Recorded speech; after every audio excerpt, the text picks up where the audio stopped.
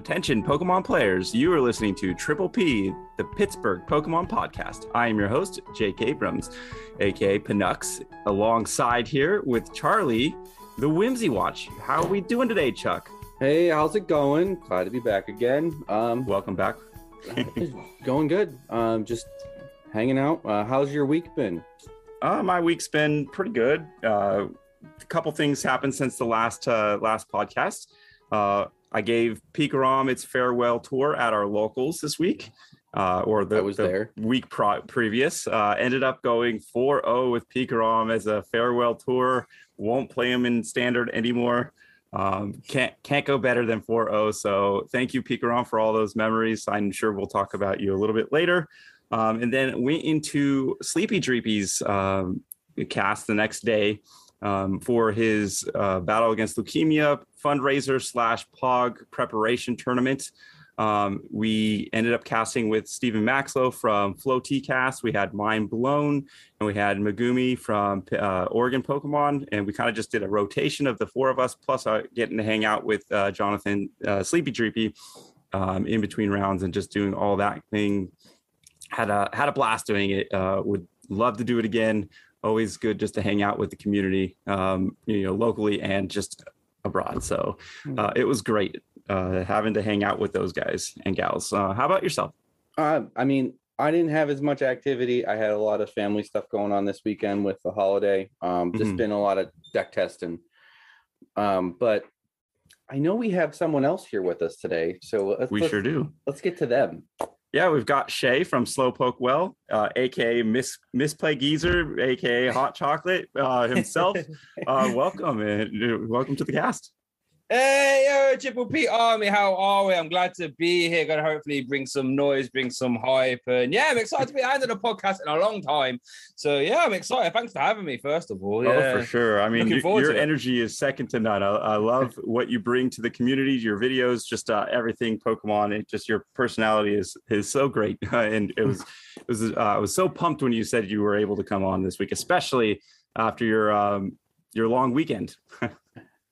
Yeah, no, for sure. Currently on the back of probably my biggest casting gig. I've done the Sunday Open a few times, but yeah, in case you guys don't know, listening, POG 2021, I casted a whole ton of that. So hopefully I'm sure we'll be getting into the nitty gritty of that later on. But I believe we've got some stuff to go through before that though, right? Oh, for sure. But for those that actually might not know who you are, which would be crazy, you're living under a rock if you don't, just kind of give a little bit of breakdown of who you are and what your little bit of your Pokemon career so far.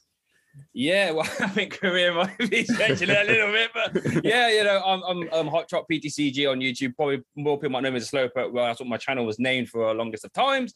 Sort of a rebrand because I want to be more of a personality channel. But on YouTube, I essentially do a whole ton of deck profiles. I used to do a lot of IRL vlogs when they were around. Obviously, not around anymore. But I'm sure most people probably know me. They might have seen a couple of these dotted about. I do like these sort of comedic skit videos. And the most popular series was the players you see at Pokemon events. That one sort of kicked off quite well. And then the TCGO in real life, that was actually my personal favorite one. That one did quite well. So you might have seen me knocking about from there. And yeah, I'm just a big, loud, boisterous person in the UK in the Pokemon community. And hopefully you should go check me out if you don't already. For sure. All right. Well, let's get into that 4 questions. Chuck, do you want to start us off? Yeah. So our first of the 4 is, what is your favorite starter Pokemon from any of the generations? My favorite starting Pokemon, I've got to be Infernape. Got to be Infernape. What an absolute geezer. I used to do a lot of Wi-Fi battling back Gen 4 through Gen 6. And Infernape was an absolute monster. Like with the amount of sets that Infernape can run, mixed, anti-lead, not mean look, what's it called? Nasty plot. It's just, and also I love fighting types as well. So fire and fighting are both my favorite types. So slam them together and you've got me a Hot Chop favorite right there. So yeah, Infernape. What about yours as it goes? What's yours? Yeah, Chuck, what's yours? My starter was Squirtle. So that was my pick when we came on. Squirtle was mine as well. I'm a Gen 1 guy. I kind of missed a lot of Pokemon in the middle. Yeah, during my I'm too cool for Pokemon phase. But Squirtle was my boy back in the day. Yeah, it feels a lot of people had that sort of middle phase. For me, it was actually Gen 4 that got me back into it. I remember watching Maryland, if anyone knows Maryland, the channel on YouTube, they're doing a playthrough. And I remember seeing his Infinite. It was like close combat. I was like, yo, what is this new move? It just one-shots everything. So yeah, that's one reason why I like Infernape. Or what's the little baby one called again? Oh my lord, what is it? You got Infernape. What's the baby? Chimchar. That's it. Chimchar. Yeah, Chimchar. Yeah. And that's why one of my favorites as well. Nah, that's a great pick. I don't think we've had anybody pick Infernape, so props on that. But let's go into the next. And your favorite Pokemon in general. Now this actually changed recently. It's actually been a couple of my favorite videos myself. It used to be Machamp. I know you people that are listening can't watch it, but there's like 2 Machamp plushies on my background there. But actually, it recently changed because when I was a young hot choc, I always wished, I laid up at night wishing that there was a fighting type cool legendary. And then you got Keldeo and whatever. They don't really count. They're not really, they just. And then Urshifu came along and I thought, well, my prayers have been answered, so I have to adopt this Urshifu as my son. And now Urshifu is my favorite Pokemon. I lean more towards Single Strike, obviously, because I like the idea of just being like, get out of the way. Might not be the best in TCG, but it doesn't matter to me. That is my favorite Single Strike Urshifu for sure. Yeah. Well, I mean, I think you'd be proud. We're going to go on a little bit of tangent here since you said Single Strike Urshifu. Going into POG championships, for probably a month, I'm in my head. I'm going Shadow Rider Calyrex the whole way. I've already I've got my techs, got my 60 techs. Going to league like I was saying with Pikarom, and one of our locals was playing a Umbreon Urshifu Single Strike, and I was like, my gosh, the coverage of this deck, and it just the versatility. It goes through all maybe like those Glaceons and everything. So I ended up changing my deck last minute, foolishly maybe. But the day before I was like 15-2. I'm like, oh, this deck is so good, and didn't quite work out for me in POG. We'll go over that a little bit later, but it was still a very fun deck to play. And if you need to make a video on this, because I would love to see your take on it. Oh yeah, definitely. It's on my list. It's on my list. Oh, there we go. All right. So Chuck, you want to take the next? Next question we have is, what is your favorite card in Pokemon? This could be for any different reason, whether it's art, whether it's ability, because you like the Pokemon, and it doesn't have to be standard. Anywhere from base set to Evolving Skies. Oh, there's a few answers this could be. Malamar Psychic Recharge came into my head. Landorus EX came into my head. Mega Mewtwo Y also. But I think the one I have to go for a number of reasons, will be Ancient Origins Gyarados, the one that had the ancient trait. The one where it does 30 plus 30 for each damage counter on your bench magic up. I adored that deck. It was just such a nuke. In case your viewers didn't know, or listeners didn't know, back in the day, this Gyarados, it'd be essentially one shot in VMAX equivalents. Like you can one shot almost anything in format of this little DCE Gyarados attacker.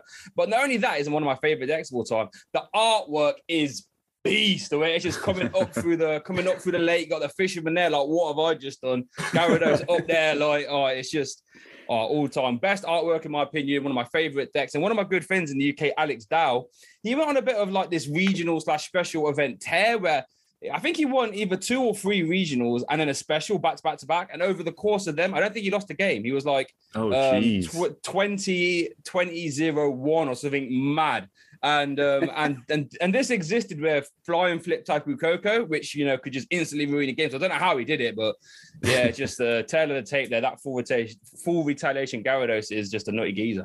Oh yeah, I've not played the deck myself, but talking with other people in the community, locals, and everybody just through the podcast, a lot of people were very hyped on that deck. I'm very bummed out that I never got to see it in its heyday. Maybe during one of these old formats we can rediscover the deck. Yeah, for sure. All right, so going to the last of our 4 standard, and this is usually one that gets the most amount of reaction. The worst card for the game, in your opinion, at any point of the game. Oh, at any point in the game? Oh, yeah, it can be standard now, but if something that you thought was very oppressive back in the day too. Interesting. Any point? Okay, I'm just gonna go with what I was gonna say originally. I thought it was gonna be standard in a minute. I'm gonna say Marnie. I can't stand that card. The amount of lists I've got ready to cover, and I've just put right. Here's a 2/2 Milotic. I'm not getting Marnie out of this game. Turn 1, not happening. I'm gonna put that Milotic down. Oh, I can't stand it. Like it's like, how can you get judged, right? Which is already like an annoying supporter, and then make it better for one person and worse for the other. Like, how does that get through? And oh my god, I wish they would just release some better draw support so people can just get these Marnies out of lists. Yeah, honestly, for sure. They had to change the rules of the game just to fit Marnie in there. I mean, come on. Yeah, exactly. That's already a sign that it's a bad card. Oh, it's so annoying. But I guess one thing it does open up though is like, especially in the post-rotation format, stuff like Oranguru or even the switching cups. So you can, so we actually saw a little bit in Pog yesterday, people playing around the Marnie. But yeah, I just hate it. I just hate like you could be like, right, I'm going first, got a decent start, especially in Teleon Ninjas now. You got like inherently a lot more like evolution pieces knocking about. Like if you don't get down Sobble and you go Marnie, you say, oh, okay, I've got 4 cards now. None of them are great. That's just game over. Oh, especially with Path as well. Marnie Path. That was in one of my skips as it goes. Like, oh, just get out. Oh, I can't stand it. Oh dear, my heart rate's like this now talking about it. I cannot wait to see that. I love that card, but I also hate it because it does the same thing he just said to me all the time. Oh yeah, and not only that, I mean, how many times have you had like a garbage hand and you're saying in your head, oh please Marnie me, please Marnie me. They do, and they give you a better hand. Like come on. yeah, for sure. Can't stand it. Forced to play it. I'm almost tempted just to play 4 research 4 Zinnia as like a statement. I am not endorsing this. yeah. I had the same thought that went through my head, so you're not alone.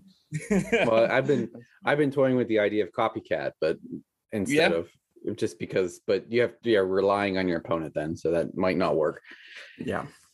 All right.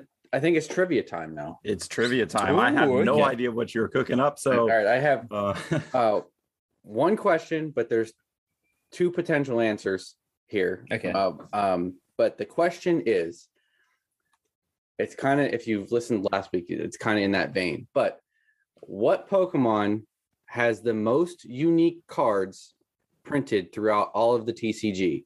And I am looking for the second most printed Pokemon, because I feel like the first is a giveaway, but if you get the first, you get a bonus point. Is this like, are we working together here? Well, I mean, yes and no. Yeah, it's like no. I'm not okay. So this is from like basically 1999 when the game started all the way to now. What Pokemon's had the most different cards? Okay, I've got a couple ideas. I think it could be, to be fair. Yeah, I think I know what my 1 and 2 answers are going to be. So I'm looking for number 1 and 2. I'm thinking of all like the new stuff, and I know those aren't in there. I'm trying to think of old ones that were here in this set.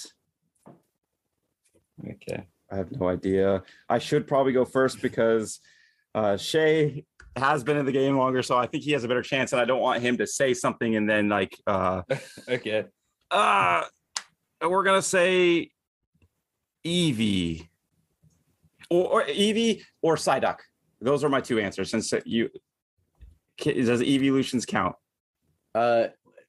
No, just be Eevee, the card named Eevee. Okay, then I'm going to stick with that. I'm going to say Eevee and Psyduck. All right. I was going to say, we're thinking along similar lines there, because my 1 and 2, I was going to have Pikachu number 1. That's a good one, the amount of promos that I bet Pikachu has had is just insane, right? I completely forgot that Pikachu was in the set, and this is probably the worst one I've ever seen, actually. So, no, that's a good call. Exactly. Like, how many times is just like a random Pikachu or like a Tim promo or a Blister promo? Yeah. So I was going to say Pikachu, and then my second was actually going to be Eevee as well for the exact same reason. The amount of promos Eevee probably has, isn't it? So they're my 2. Well, Slowpoke wins because Pikachu is number 1. It has. Dang, I can't believe I missed Pikachu. I completely forgot he was in the set. So this count is like even a year old, but it says that there's over 150 different Pikachus with all of the different promos that they've printed, which is why I wanted the number 2, because it's a little harder of an answer. Okay. The number 2 is actually unknown, because there's 90 to 94 different unknowns in really printed. Wow, that's crazy.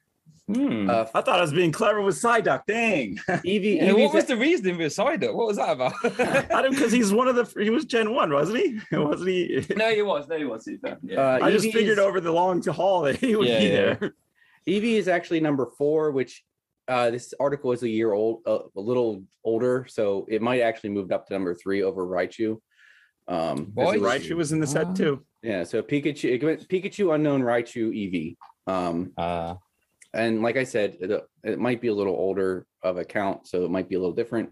But I don't think anyone caught 150 in a year's, even a year's time of trading card games. So no, I don't think Pikachu is definitely the number 1. All right. Yeah. Oh, there we go. Now I'm going to keep it rolling with something even more new. Brand new segment. First time. Brand new. I'm excited. First time we're going to try this. The random card madness.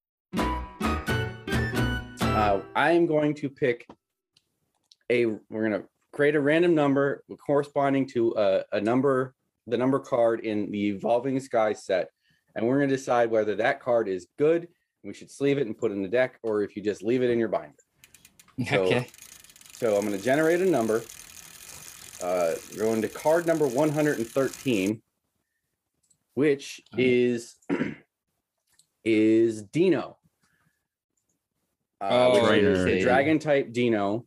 60 HP, has the dark attack for 1 dark energy, call for family, search your deck for basic Pokemon, and then bite for a psychic and dark. And then you obviously get Zwellios and Hydreigon as evolution lines as well. So yeah. Can I hop in? Because I've actually looked at this Hydreigon before. I was looking at what dragon type non-GX robots can I use for a video. And the artwork on this Hydreigon, if no one's looking at it now, is beast. And I was like, okay, this looks cool, 170 HP, we can work with this. And you look at these awful attacks. Like, what is this about? So for 1 psychic, 1 dark, you do 20 plus 100 for each prize card your opponent's taken. I thought, okay, that could be good, but there's some more text during their last turn. There's like, what? So you can do, so if you're playing a VMAX deck, and you take 3 prizes, your opponent's like, okay, sound, let me just get my stage 2 out with 2 attachments. So that ain't going to work. And it's got 4 for 210. You're just like, oh, what a letdown. So I think this one's staying in my binder, that's for sure. I would say it was staying in the binder. If it wasn't for the end, like you just said, at your opponent's, how your opponent took prizes after their last turn, I think it would see some kind of usability. I do like the basic with the call for family, because we've seen that have success in the past, setting up your board state with call for family. But yeah, I think that is a binder fodder generally. If you do play them, I would say that's a D tier deck. You might cheese out a couple wins, but probably not. So I have a little bit of a different take on this, because I've tried to make Grimmsnarl work, Grimmsnarl V and VMAX. And it relied a lot on, if you remember, the Hydreigon with the basic drop as many dark energies as you would like. The dark trans. That's actually a good point. I'm going to say the rest of the lines, Zwellos and Hydreigon, stays in the binder. But if I'm ever going to dust that deck off, I'm putting this Dino in instead, because Call for Family is much better than whatever the other one had.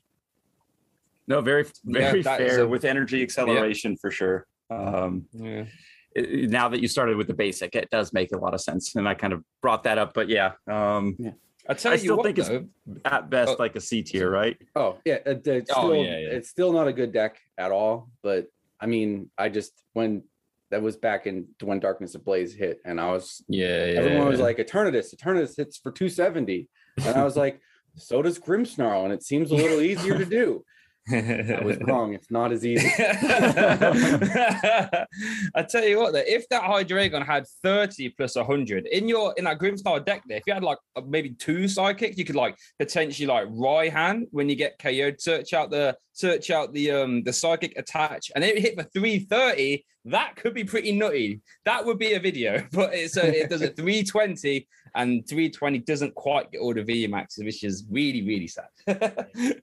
Yeah, for sure. So yeah, it's close to getting out of the binder, I guess, but it's still just sticking in there. All right. News time. No. Before that, we got to jump to the Whimsy Watch, and we actually have a new Whimsy Watcher this week. So let's kick it off to him. Ladies and gentlemen, trainers and Pokemon alike, welcome to the Whimsy Watch. This is Our Wifer Gaming, but you can call me Ryan. I know, you already missed Chuck, but give me a chance. I promise all of you wonderful listeners will enjoy your time. Now, I'm going to do things a little differently, so hold tight. Starting off this week, the decks that made it into the top 8. Number 5, ADP Birds. ADP, keeping its foothold in the meta by making 5 appearances in the top 8, reminds us that this deck is one to remember. Number 4, Eternatus. Eternatus showing that it intends to go nowhere when it comes to new foes from Evolving Skies. Number 3, Dark Box. Dark Box, featuring Mewtwo and Mew Tag Team GX along with Weavile GX and others, show they are going to go out of standard with a bang. Number 2, Shadow Rider. Shadow Rider solidifies itself in the meta more and more with every passing week. This deck is a monster. Number 1, Luke Metal Zacian. Luke Metal Zacian coming in hot, taking the most appearances in the top 8. This deck performs well with those who put in the time into learning and mastering it. Now for the decks that came out on top. Number 5, Welder Mewtwo. It is no surprise that people who love the fire variant of the Mewtwo deck are going to go hard to send this deck off with the performance it deserves. Number 4, Psychic Mewtwo. Pretty much the same story as the fire variant. People who loved this deck went hard to send this one off the way it deserves. Number 3, Urshifu Inteleon. My man. Bear? Pokemon? Whatever, you get the point. Urshifu proves that even with bench barrier and strong psychic decks in format, that it can still come out on top. Tied for first, we had Luke Metal Zacian and Shadow Rider.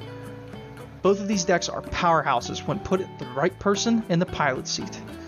These decks will go down as some of the most feared decks in this format for their consistency and strong win conditions. This week was full of a lot of experimenting with new decks from Evolving Skies, and enjoying old decks that will rotate shortly after the release of Evolving Skies. Now, a reminder that rotation will be on Friday, September 10th, so next week we could see some more old decks coming in to take some cheeky wins one last time. Now that wraps it up for me. I hope you all enjoyed and had a wonderful time.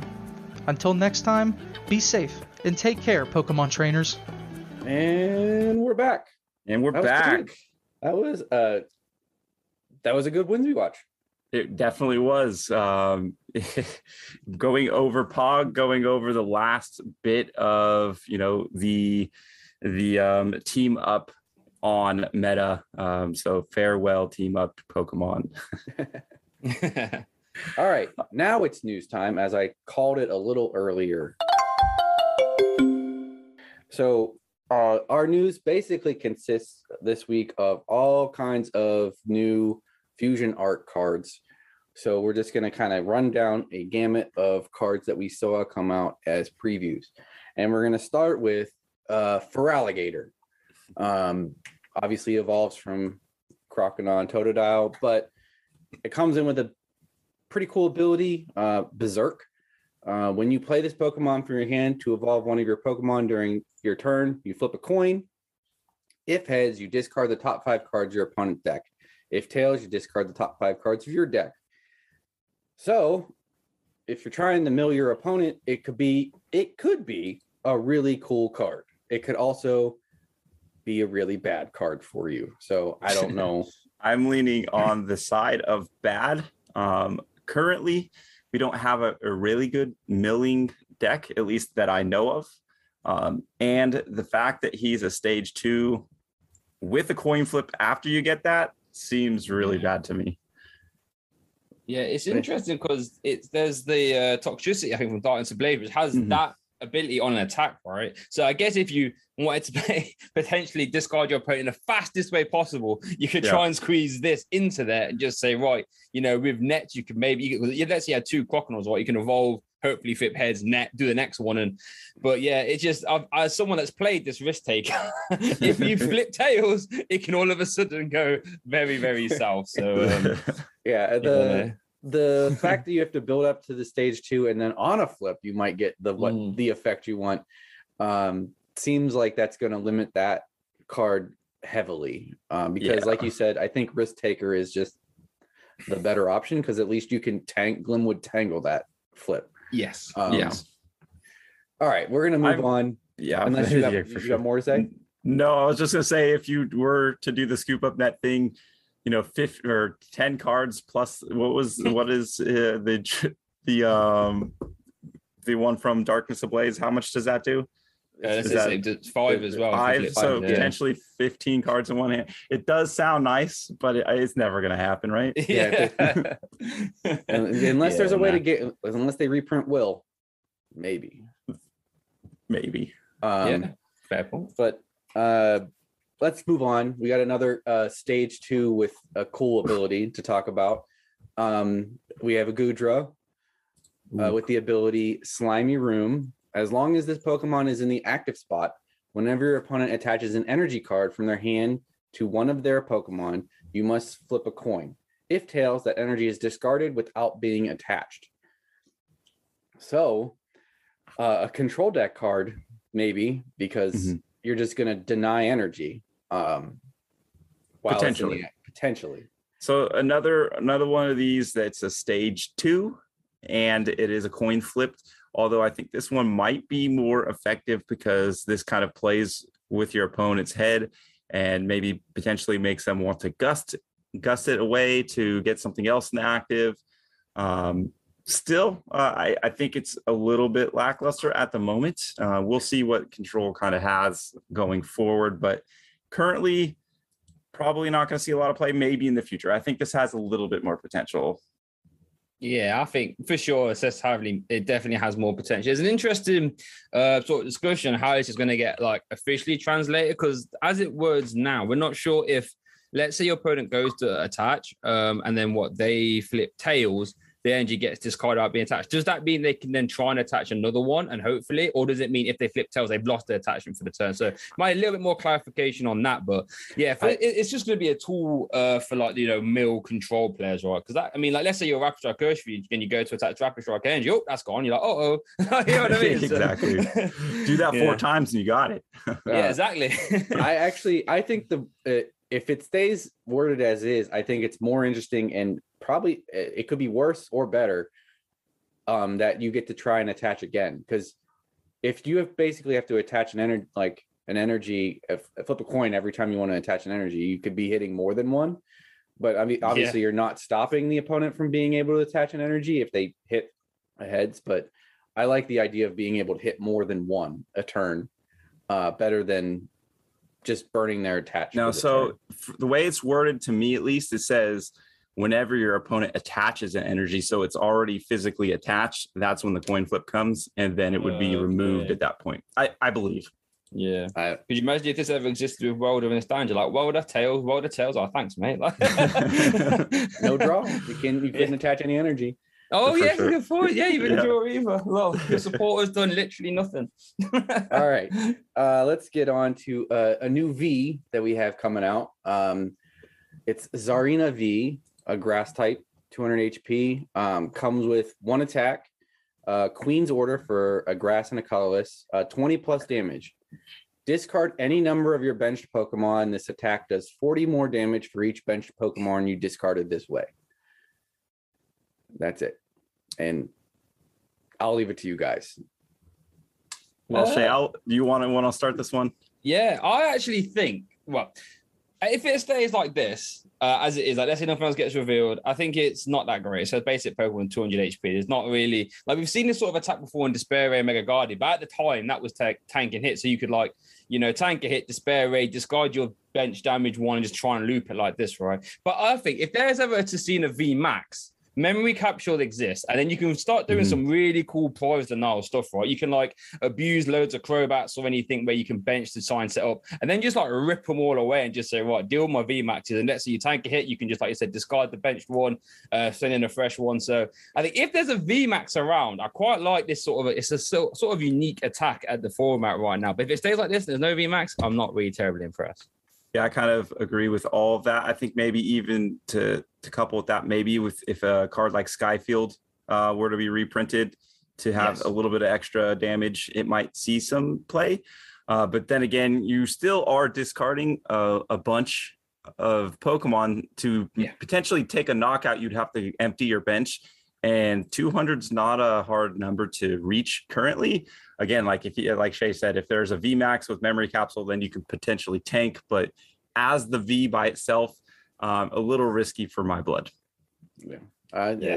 My take is that it can only be a closer because you're pretty much not guaranteed, but you're going to get knocked out next turn because 200 is not hard to hit in this day and age. And you can't fill up your bench again, so you're leaving yourself with just your potential loss at the but if there is more than, if you can put more than 5, even if it's not Skyfield, but you get 7 or 6 or anything more than you can just do the same. You can do the same amount of damage with Suicune and not have to discard your Pokemon. So play a water deck instead.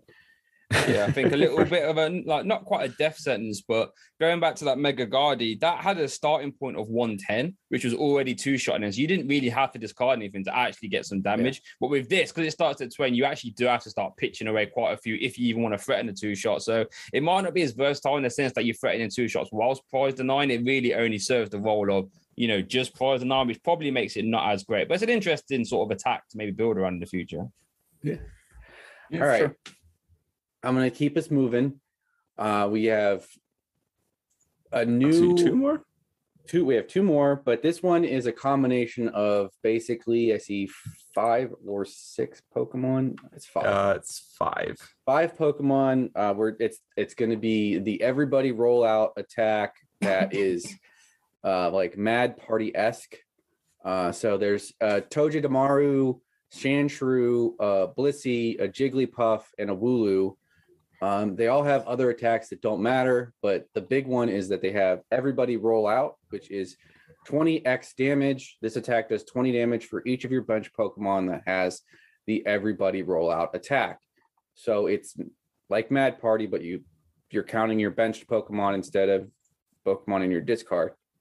So you are capping your damage, but Blissey is like the all-star here because she comes with the ability Rounded Skill. Each of your Pokemon with an Everybody Rollout attack takes no damage from the attacks of your VMAX or of your opponent's Pokemon VMAX.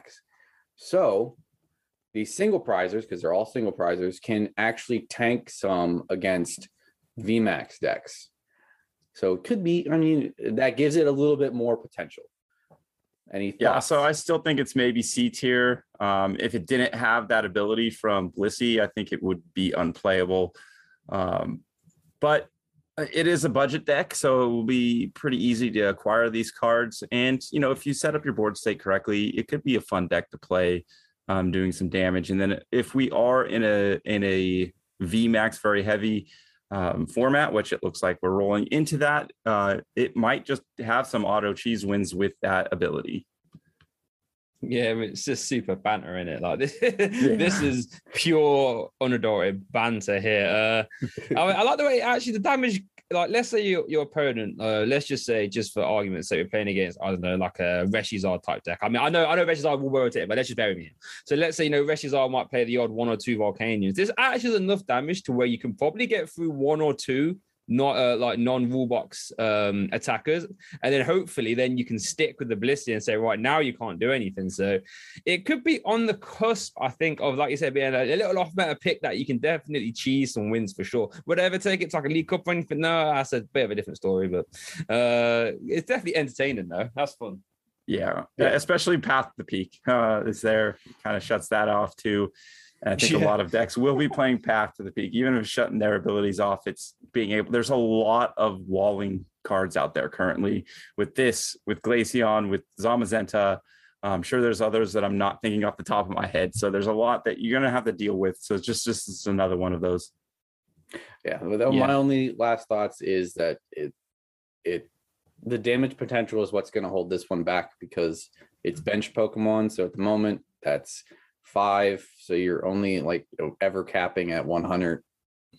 I think it's 100 damage, 120 possibly, but if it counts the attacker, but the attack's really easy. Like it's set up to be easy because it's they're 2 colorless attacks, so it's any of those basics except for Blissey, which is 3 colorless, but you're gonna leave her on the bench for that ability. You can easily just keep hitting with twin energies, but the capping of the damage is what's going to hold it back. Agreed. Right. Yeah. Let's go. Last one. What I've deemed was the coolest and the hardest to say of all of them, and the best ability. We have Pyukumuku. I think, is that how we say it? Pyukumuku? Yeah, sure. I believe so. I believe so. Yeah. It is a basic water Pokemon, but it has the Pyukumuku Fling ability. Once during your turn, if this card is in your hand, you may put this card on the bottom of your deck, then draw 1 card. You can't use more than 1 Pyukumuku Fling ability during your turn. So a really easy, it's just a cool cycling card because you don't have to bench it. You just put it in your deck and you can cycle it around. True. I don't know. I'm on the fence. I think this is a card I probably won't end up playing. But I wouldn't fault anybody for getting that extra card draw, or not extra, because it's just kind of like a net 0 card. So it's just replacing it for the Pyukumuku. So I'm not sure. What do you think, Shay?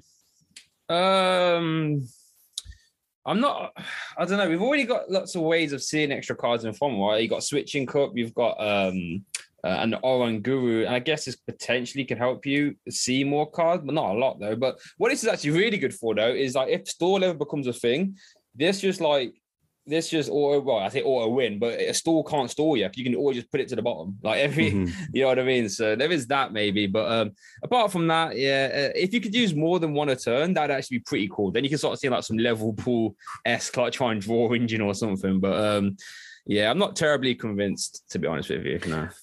Yeah, this was the one I deemed like they're all kind of, all the cards we've talked about are kind of like meh. Okay, meh, and meh.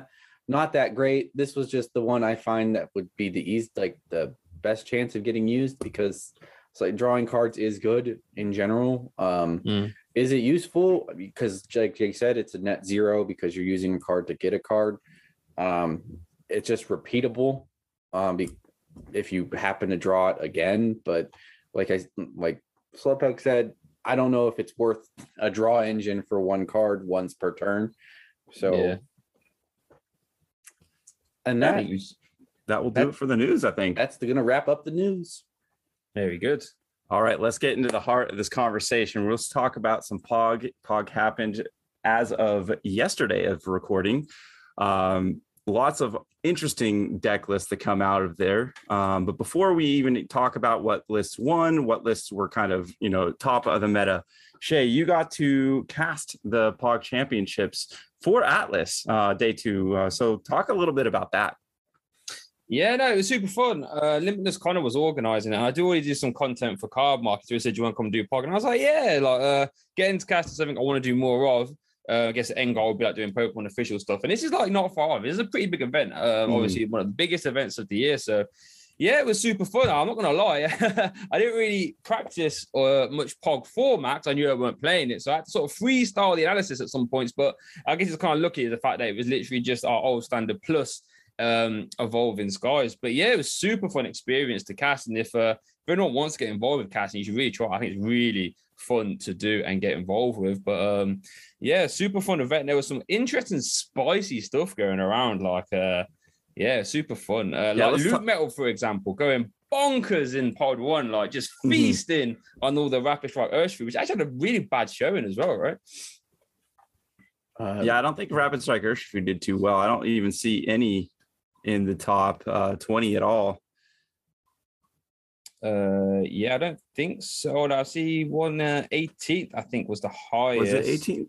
Yeah, if you're looking at I do. I missed it. Yes. Yeah. But obviously, everyone was pegging that to be the sort of best deck in this format, right? We all know what Urshifu does in combination with Inteleon. But I didn't really do much of Pod 2, but I know in Pod 1, Luke Metal was like one of the highest played decks, getting that, that Crystal Cave, which is like a rough seed, which is the sort of perfect stage that deck wanted. And that just feasted on all the Urshifu's. It's just interesting to see how a deck can be so hyped, but then sort of really underperform. We wasn't expecting that, right? No, not at all. I expected to see going into the week, a lot of content creators and just people in general in the community on Twitter were talking about Luke Metal. And that was kind of what made me want to change my deck. Being able to one shot with those Urshifus and having Gus with Pokemon, and then hitting through Zamazenta and not worrying about things like that.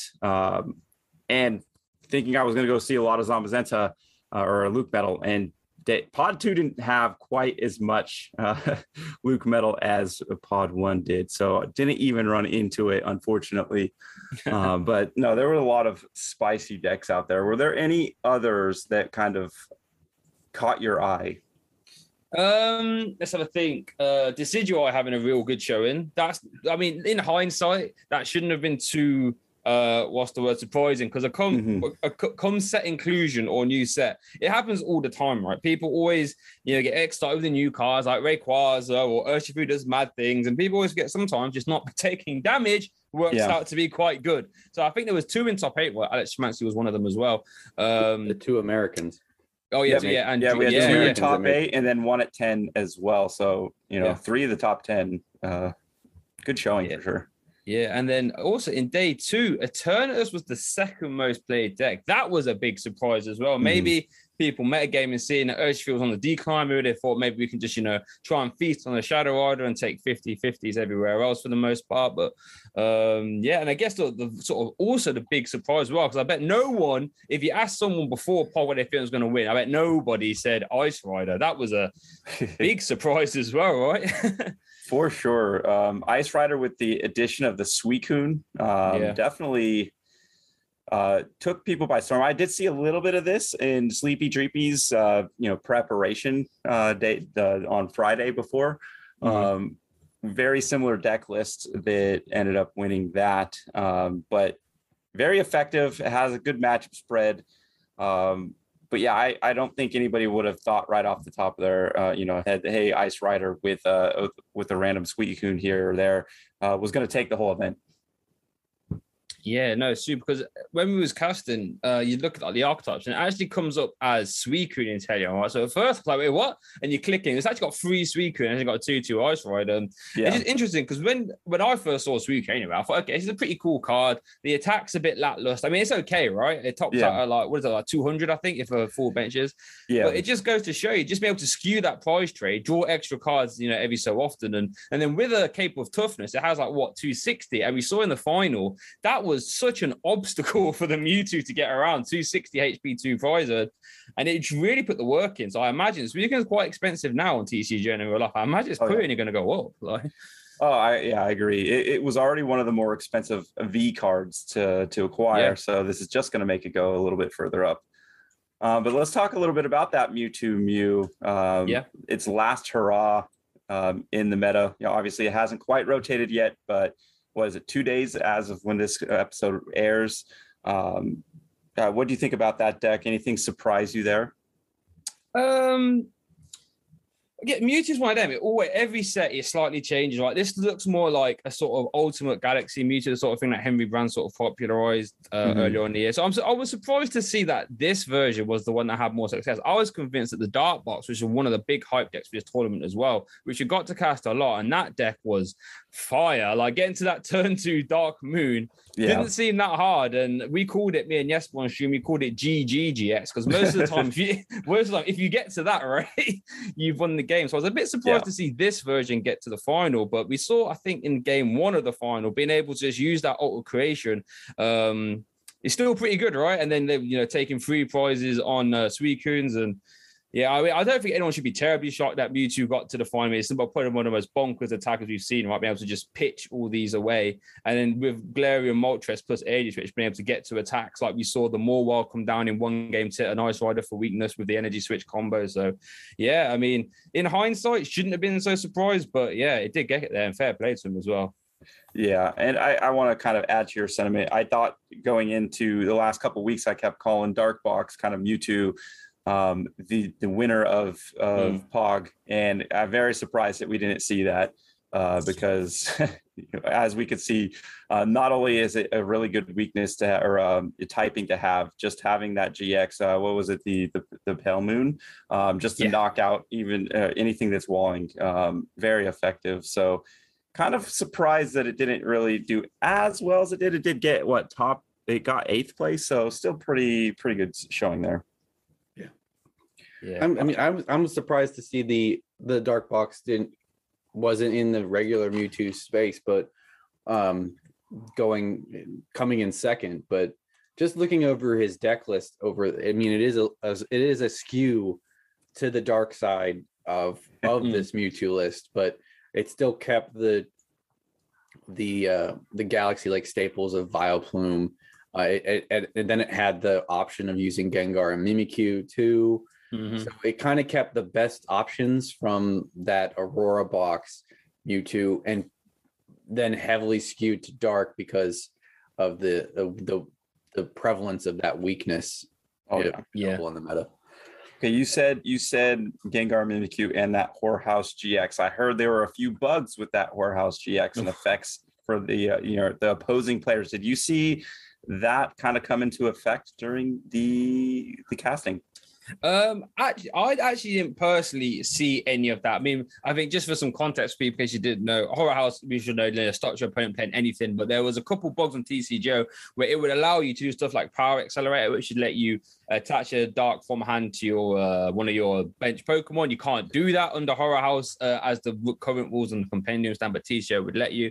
And then what was the other one? Oh, it would let you Underworld's Door as well under Horror House, which is something you couldn't do. And then if you were caught doing that on the event, you would get given a game loss because it's technically cheating. You'd be able to do it. TCGO just lets you for whatever reason. I personally didn't see it, but I do know, talking to some of the judges, that it did happen. And it's unfortunate because I actually didn't realize until the rules that I always thought you could do Power Accelerator because it's like an effect on attack, right? But no, you can't. And if that was me, I'd have felt a bit upset. But then it was in the Discord a lot. It was on the Twitter, so people should have seen it. So hopefully no one will try and do it maliciously and get away with it. I'd like to think people are better than that. Yeah. I mean, there are people that are probably misunderstanding the rules. I know I personally misunderstood it. I thought it was an ability and not counting from hand. Because this bug has been around for a little bit. And I even asked a couple of our local professors, I'm like, hey, are you allowed to do this? Because I am clearly doing it on the ladder and while playing on PTCGO, and it's no big deal. But it definitely is a no-no. And people, I think there was a couple people that did it, but hopefully most of the people would have, known not to do it and kind of move on from there. Yeah, I've had a few conversations about just that Horror House attack with local judges, just because I was under the standing like if you Power Accelerate or you play a card that like Power Accelerate, we'll just use that as an example. Like I figured that was an effect. That's, you're not playing the card's getting pulled out of your hand from the attack. But technically, like in the rule books, if a card comes out of your hand, you're playing it. So the wording of Horror House just basically says nothing can come out of your hand for the turn. If a card's in your hand, it's there. You can't play it. Whether you like an ability says or anything, it just, if it's in your hand, nothing can come out of it, basically. So rules clarification for you guys if you don't know about that. For sure. So was there any other decks that kind of impressed you while you were casting and kind of maybe you were a little under your radar, but now kind of in the forefront of people's minds, or should be in the forefront of people's minds? I'm going to get a lot of slack for this on social media. So I've been a big, I've been very vocal on my disdain for Leafeon. I thought it was trash. I still don't think it's the greatest, but I will hold my hands up and say it had a pretty decent showing. It did pretty well. I think one got in top 8, and I think in pod 1, it had a real good conversion. 6 out of 8, I'd like to say. I might be slightly wrong on that, but and apparently, according to Celio's, in this format, it's meant to be better post rotation than this format. But in this format, if you can go Galar Mine Absol, you actually get to 300, which feast on Mewtwo's, ADPs, and then Umbreon Dark Quotes. You saw quite a lot in that interaction of sort of Leafeon versus Darkbox. So yeah, I was actually pretty impressed by that. I still don't think it's that great though. So like, don't come at me on Twitter. No. I still don't like it, but he did do pretty decent. I want my hands, so you know what I mean. The one thing that I will say about Leafeon, maybe not the specific deck, but just Leafeon V with getting his ability. I forget what the ability's name is, but you get to basically just accelerate a leaf energy. So in this version, obviously, you can have 2 energies up and running and then get it evolve, attach, and then you're off and running. If there, Delmise might be a thing, maybe not, we'll see. But the same kind of thing you can attach to him and then accelerate that way. So having that acceleration before you ever even attack, if you were going first, super, super huge. So I do see, value in the Leafeon just as a part of an archetype, a grass archetype. But yeah, like you said, Absol with the Galar Mind hitting, you can basically take out any of the tag teams before any kind of defensive buffs or anything like that. Yeah, no, for sure. I mean, so I will say that I was impressed with the performance of Decidueye in general, not because I heard many times with people talking about they're not teching for it or not looking for it. And I've always been a champion. Jake can say this in our locals and just telling people like, it's an archetype that's always going to be out there. So you should always have some sort of out to it but it's 50-50. You can either forget about it and just hope you don't hit it because it's not a popular archetype. But if you hit it, you just got to accept the fact, I got the dumb luck of playing against this and I have no outs. Like I said before, it's like Decidueye is that walling deck. You have the Glaceon, you have Zamazenta and others. So there's many, many different options to have like a walling effect. So it's not just Decidueye. So I think it would be unwise not to have any kind of counters. And that's kind of unfortunately why I switched over to where I went. With that single strike Urshifu, thinking I would just run through all these wall decks and then set up consistently. Unfortunately, it didn't work out. Maybe don't switch your deck the day before when you're testing a month before. That's on me.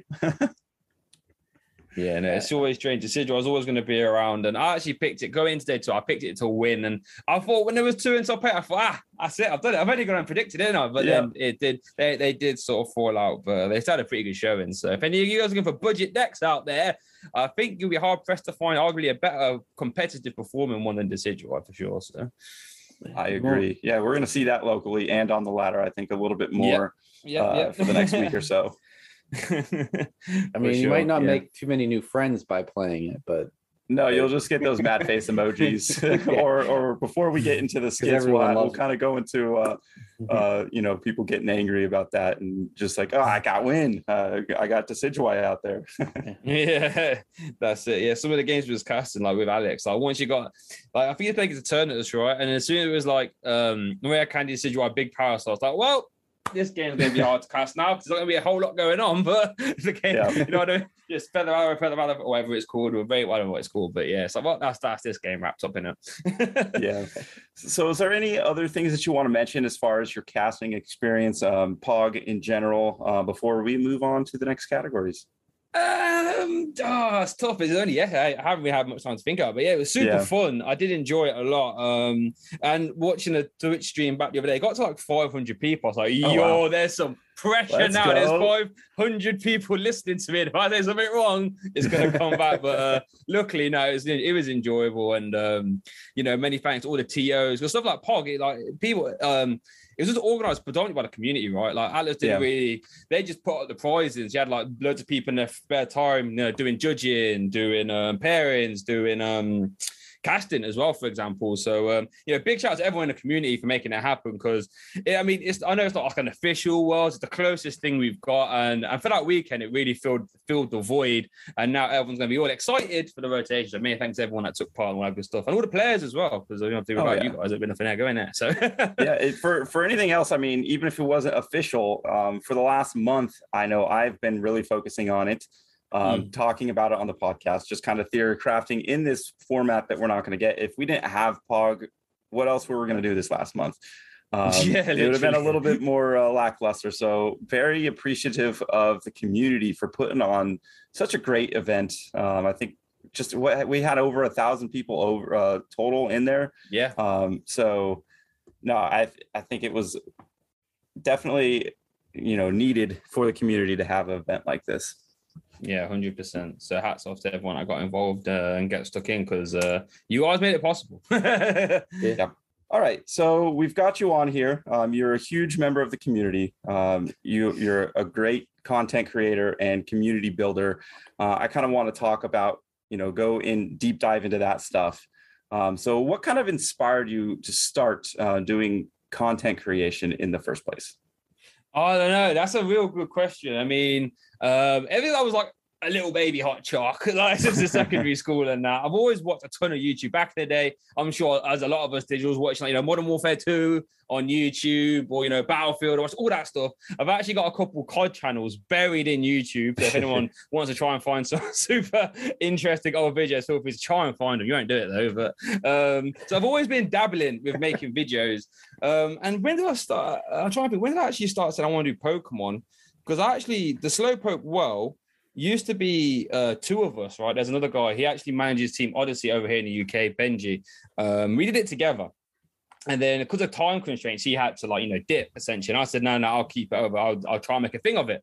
Yeah. And then back then I was still playing, I was playing super rogue stuff back then. I was just rich, just having fun with it, like building crazy decks on deck profiles. And if you want to go see some of those old videos, anyone listening, go back to my channel, Hot Shot PTC, go to Sorted via Old and see how bad these videos were. Like, literally didn't care. But I've always liked being in front of the camera. I've always worked loads of public facing jobs. So I'm not really like camera shy. I'm not shy. I'm a very social person. So talking to a camera has been easy for me. I've always loved Pokemon ever since I was a little baby hot chalk. So I thought, right, let's just put the two and two together and see what happens. And then coming into like all the whole COVID scenario, I thought, well, I'm going to be locked in my house for who knows how long. Let's actually knuckle down and try and make this a proper thing and see, like, let's say for 3 months, you try to do like a video a day, how much can you grow and what can we do? So I did that, and it all just sort of snowballed a little bit. People were very receptive. At the time, I was super nervous, like you're like a nobody, essentially, putting a video on Verbank, you're thinking, I'm going to get ripped here. And sometimes I did. Sometimes I did. And then,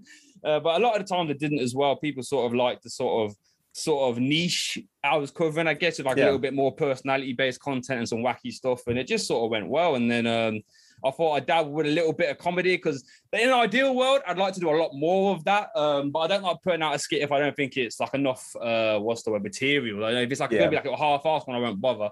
But I remember doing the first couple of them, I was like terrified. I learned it like, oh my God, this isn't even funny. No one's going to like it. And then the players at events popped up and I was like, okay, this is definitely something we can do more of. And ever since then, I think people have just been drawn to that sort of wacky stuff, and it's going quite well. So, yeah. Oh, yeah. So there's two directions I want to start here. I mean, I guess we can talk about your deck videos, because like you do a lot of those off the wall and maybe not completely meta, because you have a bunch of content creators doing those Shadow Rider Calyrax's decks, but you're a little bit off the beaten path. But I think that's kind of enjoyable and refreshing, because you have 10 creators doing one video, maybe a couple cards different, but then you're just going on a different tangent and making deck videos that are not as popular, but still could see success. So kind of talk about, what kind of inspires you on your deck creations, like what direction you're going to go. Yeah, so it's actually got a funny story. I'm just trying to find the exact time I realized covering the same, quote unquote, the same stuff everyone else does isn't going to work for them. I'm trying to find it. It was just as Chilling Reign came out. That wasn't that long ago. Where was it? Chilling Reign. Sorry about this, guys. I'll try and find it. Anyway, okay, I can't find that now. But basically, Chilling Reign came out, right? And because I was like playing competitive IRL, I've always I would still play Rogues IRL, but I couldn't take something completely bonkers. Like if we think to Dark Integral Gaming, for example, I can't go that nuts and take that to a League Cup, because I have to pay to get there. I'm not going to waste my weekend and take like buff starter decks. So I thought I couldn't go that crazy. And anyone that knows me in the UK before, I used to take some bonkers stuff, but not quite that bonkers. I had to have like a little bit of competitive edge. So that's one of the set of decks I've always played. So I thought, let me try and fill that niche of like, a little bit off the wall, can have a competitive, like you might do well, but not all the way crazy. And then as I was sort of doing these videos, some of them did well, some of them popped off a little bit. But I remember when Chilling Reign came out, that's when I realized that I can't just do the same thing everyone else does, because like for me, I'm not the greatest player. I hold my hands. I'm not. I'm more of an entertainer than a player. Right? So I mean, if someone wants to get the most top tier, discussion and decks, I'll go somewhere like Omnipoke, Celios, Azul, Tricky. They ain't gonna come to me for that, and I got no reason to hold my hands. I'm saying that, right? So, but when Chilling Reign came out, I uploaded a Shadow Rider list the day it came out, and that video did awful. And I was like, yo, that's bad. So I thought, right, the next deck, I'm going to make it really bonkers. And I still can't find what it was, but I picked like something off the wall a little bit, and that video did well. And I was like, right then, let's go do some fun stuff today. Ever since, I've just been doing crazy stuff. I say crazy, so there's always like a hint of competitive there, right? Yeah, sure. And that's the sort of stuff I find, you know what I mean? Like, I've always been a businessman at the end of it. I'm a personal trainer, so I have to have a business marketing hat on. I think if I'm doing the same thing like you alluded to as everyone else, if it's like a super competitive Shadow Rider deck, Azul's going to do it better than me. Omnipoke, all these, there's no reason to come to me. So let me do something a bit crazy and give someone a reason to watch. And it's been going all right so far, fingers crossed. I mean, I definitely appreciate your videos, and they're all fun to watch, especially we were talking, I think last week, I forget who we were talking with at the moment, but I know we were talking about burnout and, if you're always just like, even just watching videos of these top decks, like sometimes you're going to burn yourself out that way. So having a player like you, a person like you in our community that we can just have fun watching and then get inspired to have like a fun deck, also very important to like stop that burnout. So even if it is a competitive player that's trying to learn, it's always good to play these off the wall decks too, and being entertained playing Pokemon is always a great thing. Just a real quick jump in. I actually found the video example I was looking for here. So when Chilling Reign came out, I did the Stop Your Opponent Attacking video. That was like Shadow Rider Clefable. That got about 800 views. Oh, that's rubbish. The next video, and I think I was the first person to cover this on YouTube, was the Rapid Strike Malamar. You just fill your hand up and go nuts. And then that video is on about 2.5K right now. I was like, okay. And then the video after that, I was the first person to cover Rapid Strike Urshifu with Galarian Moltres and Energy Switch. So again, like sort of competitive decks that aren't really seen too much. And I realized, I was like, okay, this is my niche here. Let me keep rolling with that. And those decks that were niche are still really good decks and very playable for sure. I know Chuck has a story about that Malamar deck. Oh, yeah. Oh, well, I mean, that was one of the ones I was on earlier. We did an episode when they previewed Malamar, and that was the week we had Andrew Mahone on. And I remember sitting here talking with, and like vividly, because it's like we're pooping on Rapid Strike Malamar. Like, it's not going to do enough damage. How are you going to get Rapid Strike cards? Are there even enough Rapid Strike cards that are playable? And then, 2 months later, it's my favorite deck to play. It KOs everything. I just one of those things where you're like, yeah, there's a whole lot of pie on my face in that episode. For sure. No, it's funny though. But having a budget deck like that is definitely user friendly for new people and veterans alike. And again, to stop with that burnout kind of feel, because it's different from most of the rest. Yeah. All right, so let's talk about your skit videos. Another great, entertaining portion. Whenever you post those up, I'm not gonna lie, I love your deck videos. I love all the content creators' deck videos, but when I see your skits, that's the first thing I jump to. What inspired you to do these skits like these? Like the online play, I know you're like the well played kind of sign, and then just like people in real life play. What inspired you to do these skits? Yeah, honestly, just from I watch a ton of YouTube, right? So I watch a lot of NBA YouTube. I'm big into American sports. I actually watch a lot of Yu-Gi-Oh YouTube, even though I don't actually play the game. That's really strange, you know what I mean? But, I watch a bit of Magic. And have you ever heard of RDC World? Ever heard of that channel? Like a real big comedy channel. They do like a lot of basketball stuff. They do like a lot of like hood anime type things. And I thought, I want to try something like this. So I thought I'd just try it. And like I said, the first time I was terrified it wouldn't go down. But I think the very first comedy video I did was why Limitless banned ADP, and it was just basically a skit of I was ADP just beating up other decks. It went down okay. And I just thought, again, sort of filling the niche. Like, no one's doing this in Pokemon. People are doing it in Yu-Gi-Oh! People do it in other games. No one's doing it in Pokemon. I just thought, hopefully some people will like it, and some people did. And then, like I said, when I got to the types of players you get Pokemon events, that one just popped. Yeah. And now I've just got like, I've got like a whiteboard over there, just like potential stuff. Like I'll give you guys, your listeners, a little hint of what the next one's going to be. Let's do it. It's going to be stages all Pokemon players go through. So that's going to be the next one. And it's just like, literally, I'll just be playing, or I see, to be fair, Twitter's probably the main one I see. I just see stuff on Twitter and I think there's enough material for a video there. And that's how it goes. Again, just for filling that niche, being a bit more entertainment side of the Pokemon, because my channel slogan's like, let's make Pokemon TCG fun. So, you know, that sometimes there's a lot of like doom and gloom on Pokemon Twitter, and, you know, this deck's really aggressive. I just have some fun with it occasionally. And it goes down well. Yeah, I mean, like, you're having fun with Pokemon and taking things that can be like super serious or something like that, and just adding the fun flair to it is what those skits really bring out, and reminding everyone, hey, this game's fun. So, yes. Oh, it sure is. Yeah. I think my favorite skit of yours was the V Unions. And then having all those big cards, and you're like, I'm gonna escape rope. Which boss? Just seeing like your facial reaction, your buddy's facial reaction, like, really, you're gonna keep doing this to me? That kind of thing was the best. Like, I was rolling for at least a good 10 minutes on that one. So you guys, if you haven't checked out his skit videos, you guys got to. They're all hilarious, especially that V Union one. I think all of them are great, but that one stood out to me for sure. Yeah, that one did pretty well as well. But yeah, it's a ton. It's just super fun to make, and have a look at the playlist, guys. There's a playlist, you know, get that on for like 10 minutes. I promise you it'd be the funniest Pokemon content you'll see on YouTube. I'm not gonna lie. I will second that. It's super fun to make. Yeah, awesome. So the last little bit I want to talk about community wise is your TCG, or your at TCG Fit Fam.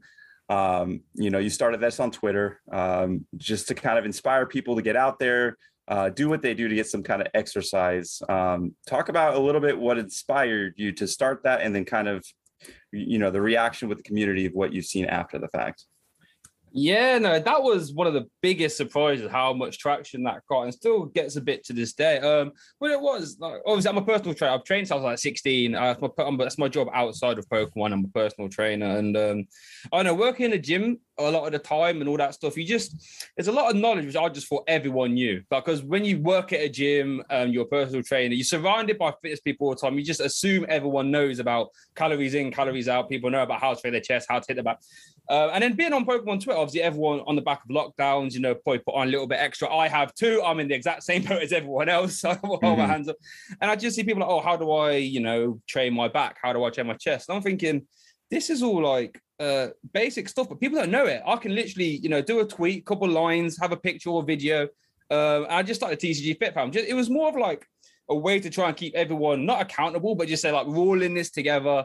You know, we've all put on a little bit extra. We all want to like have a little bit more definition here, a little bit of tone here. There's nothing wrong with that. Let's all keep each other accountable. You know, if you do a workout, put the hashtag, I can see it, everyone can see it, and, you know, it'll just go around like a big sort of positive spiral.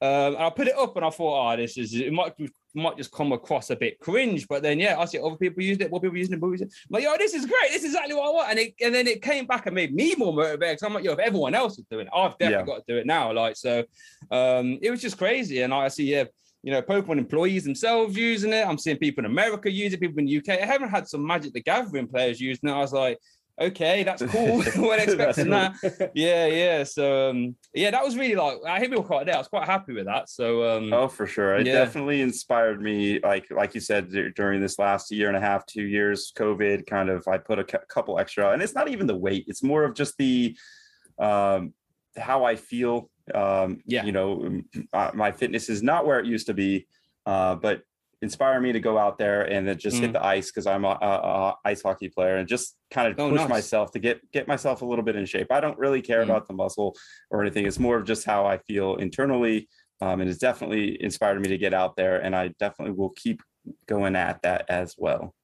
Yeah, no, like big shout outs to people like Rahul Reddy, Daniel Avella. Their weight loss journeys have been like incredible. I think Rahul Reddy and they were one of the reasons why I even started in the first place. I saw Rahul, I'm thinking, Rahul's making mad games and Daniel Avella. Like they're going crazy over here, and I'm just sat here, playing PS4 and losing on Warzone. So you know what I mean? Let me get out there as well. Yeah. And just start the hashtag and it just sort of carried on. And big props to them and everyone that's getting involved. Whether like a lot of time I see it in the fitness community, a lot of people like scared to share their journey or share their workout. It doesn't really matter what you do as long as you're doing actively something. Like I always say when I was in the gym, I say there's no such thing as a bad workout in comparison to no workout. Literally just going for a walk for like a mile walk is better than staying here losing on TCGO. You know what I mean? So whatever it is you're doing, I promise you it's going to make you better for it. And yeah, man, it's all just positive vibes, really. No, definitely. I appreciate what you've done for the community there with all of what we've talked about, but that one in particular, just kind of getting people back out there. Yeah, and I appreciate that. And that was important to me as well. I couldn't believe how much that was going on. Thinking I'm helping people in America, which is thousands of miles away. You helped me. Is mad.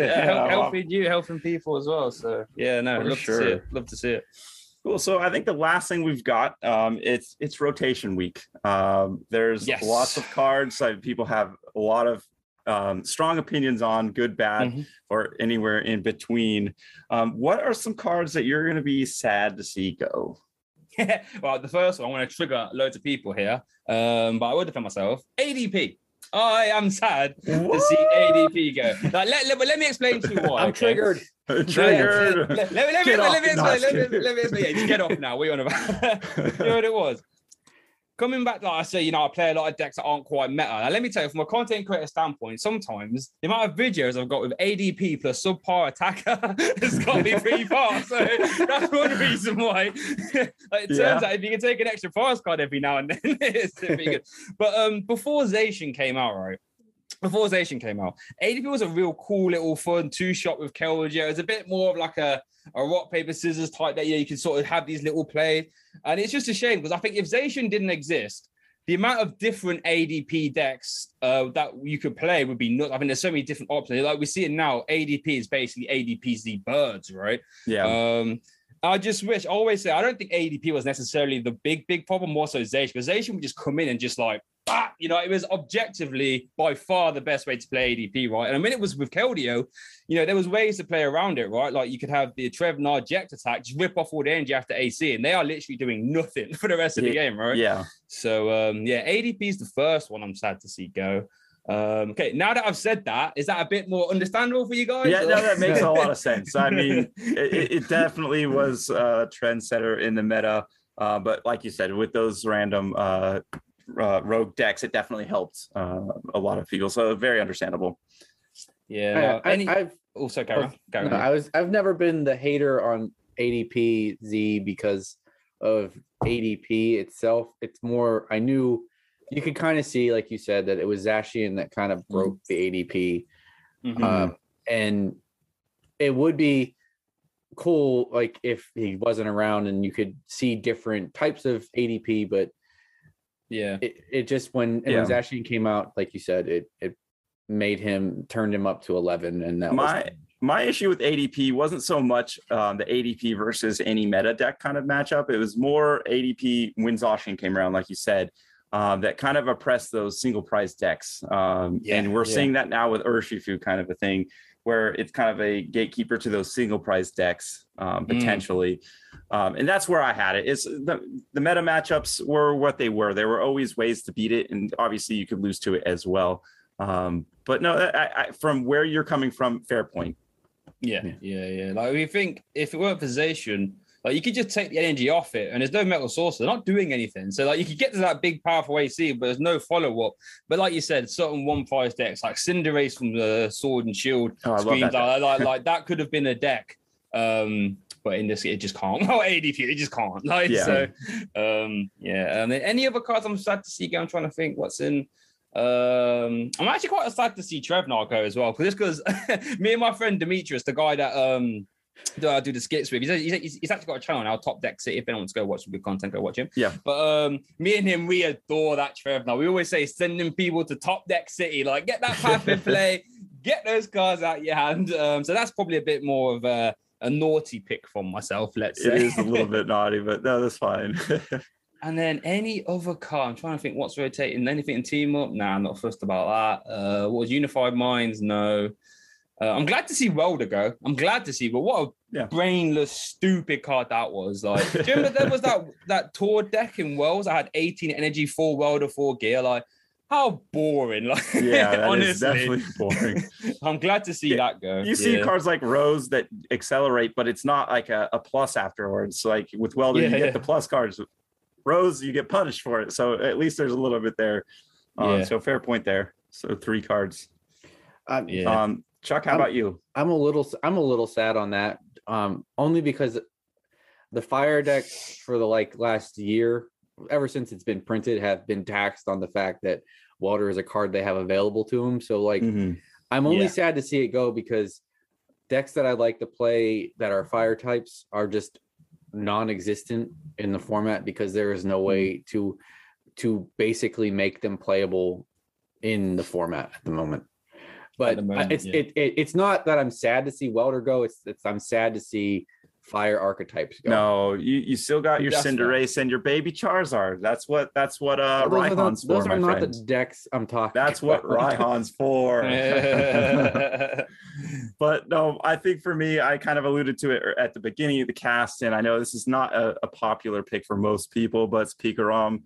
I wasn't around when he first came out, but that is the deck that I've seen the most amount of success, and the kind of the deck that introduced me to the Pokemon trading card game. So I always love that card and that archetype, and very appreciative of it. Yeah, that's a good answer. Fair play. Yeah. So I'm sad to see him go, because now you can't talk about how he survives another meta change, but I don't think he can survive rotation. He's still actually really decent right now. I mean, he's not S tier like he had been, but he's definitely playable. I've just thought of a card. Sorry, oh my lord. Green's Exploration. I love Green's deck. You know what? Between you and me, I can't stand dump and draw decks. It's a shame that's all we've got, right? I much prefer being able to search for stuff and get my game plan. And one of my favorite decks to play was Gramble for that exact reason, because you had so much control over your deck, right? And you had a real good payoff. And Greens, I just love playing Greens deck. I feel as if after the last rotation, they took a bit of a hit, losing the Make 'em Pay Meowth, I think it was called, and stuff like Wait and See Hammer, right? But I hope we get some sort of Greens replacement. I guess we've got sort of Inteleon now, which is super similar, and you've got stuff like Raihan, which actually is a real good deck profile on, where I played 4 Raihans in an amazing rare Reshiram deck, and just being able to actually control the game instead of just research for this 2-card combo of missed that's this game over, being actually able to control it. And that's why I think we saw the Ice Rider back to Pog do really well, because they actually have some level of control over what they draw, instead of just research and I didn't get it, so this game's over. So yeah, Greens, I'll miss you. I think that's a fair point. It definitely was a card that was thoughtful and required setup. Now, in the past we had professors to Dedenne to Crobat, and let's go through half our deck in one just turn. Stupid, isn't it? Yeah, it's madness. Hopefully we are getting to that kind of more thoughtfulness setup, kind of a longer game. We will see. I think the game is still going to be quick, but I think it's trending towards that direction that you were talking about. Yeah. All right. You got one more. I have. Well, it's not one, but I'm going to say I am sad to see Fairy type go. All right, Fairy. Yes. Fairy. That includes my favorite Whimsicott GX, which always makes Jake hit his head against the table. But, I'm not going to be too sad to see that one go. That's been my favorite deck for a while, just slapping people and then watching them flip tails, and then I take no damage back. So again, quick tangent before we go on to the cards that we're going to love to see go. Playing at locals a few months ago against Chuck, and I swear I think it was 4 turns in a row I flipped tails when the game was in hand for me, and it just went from win to loss real quick. And just looking at your face, looking at me enjoying my misery. See you later, Whimsicott. I remember for the first, would that have been, I think it would have been Team Challenge, right? I had my qualifier, and I was playing ADPZ, right? My last, I say winning in was both on 2-0 as a 3-rounder, and you have to actually win the event for this team challenge, right? So yeah, I had to win. And I was doing pretty well. I managed to get like an ultimate rare KO on something, this, that. I think it was like Whimsicott Baby Blounds. So the idea was you Baby Blounds, Zacian and the ADP, and then Whimsicott just tries to everything else. So I got to like 2 prizes left, I think, or I don't know, whatever it was. And then I've gone into the Whimsicott, getting ready to use Brave Blade. I've realized it's got by far enough energy to like one-shot me. I'm recording. I'm like, anyhow, I lose to this. It's going to really sour the video. And I remember flipping the coin on TJ. I was like, that better be heads or whatever it was. And it was. I was like, let's go. I was like, yo, the comments were like, if you flip tails, I was like, yeah, I know. That adds up quick with like triple acceleration and welder and all that. I was like, yo, that's a lot of damage right there. That's a lot. Oh my lord, madness. Oh boy. All right, so the last thing before we let you go, the cards that you are most happy to see leave. I think I said a little bit earlier, but Welder, what a brainless engine. I appreciate what you're saying about how it keeps fire types competitive, but it has been, I should say. But I just think it's so boring though. Like I tried to play Welder decks, and it's just like, here's my starting hand. You're like, cool. The Dene, still no Welder. Poker Gear, no Welder. Well, okay, I guess I just attach one and then pass. It's like, how can your whole game plan just revolve around this one supporter? Yeah. And it was super competitive, but I just feel it was a very boring way to play the game. So I'm glad to see that go. What else is rotating I didn't like? Not actually. Oh, Reset Stamp. That's a very strong card, which you've seen towards the tail end of this point. I feel as if Reset Stamp has been like kind of powerful before, but now that Inteleons become super prevalent, it makes that stamp deadly. Like, you know what I mean? Like the amount of time you saw casting where it's like, oh, they're on a 2 prize or they got 1 prize left, Inteleon stamp, boss the attacker. You're like, oh boy, this has gone from 0 to 100 real fast. And then what else am I saying? Oh, Luke Metal. Oh, get out, Luke Metal. Thank you. Boring card. A lot of people say the Galaxy ADP. In my opinion, Luke Metal is just as bad. In my opinion, watching the Luke Metals this weekend on POG just feast on some decks. Like you're doing like 30 damage a turn and like, oh yeah, Rough Seas or sorry, a Crystal Cave, or like, you set a big attack prop with just like GX, get all them energy gone. Just my lord, that's another boring. I've played Luke Metal before competitively as well. I'm just there like, I'm winning bare games, but man, this is boring. Yeah, for sure. Oh my. All right, Chuck, how about yourself? What are at least a card or two that you are happy to see give the boot to get out of here? Well, Slowpoke took one in Reset Stamp. I'm happy to see it go because I'm tired of trying to play it because Reset Stamp's a lie. It sure is. It never seems to do what it's supposed to do for me. I also am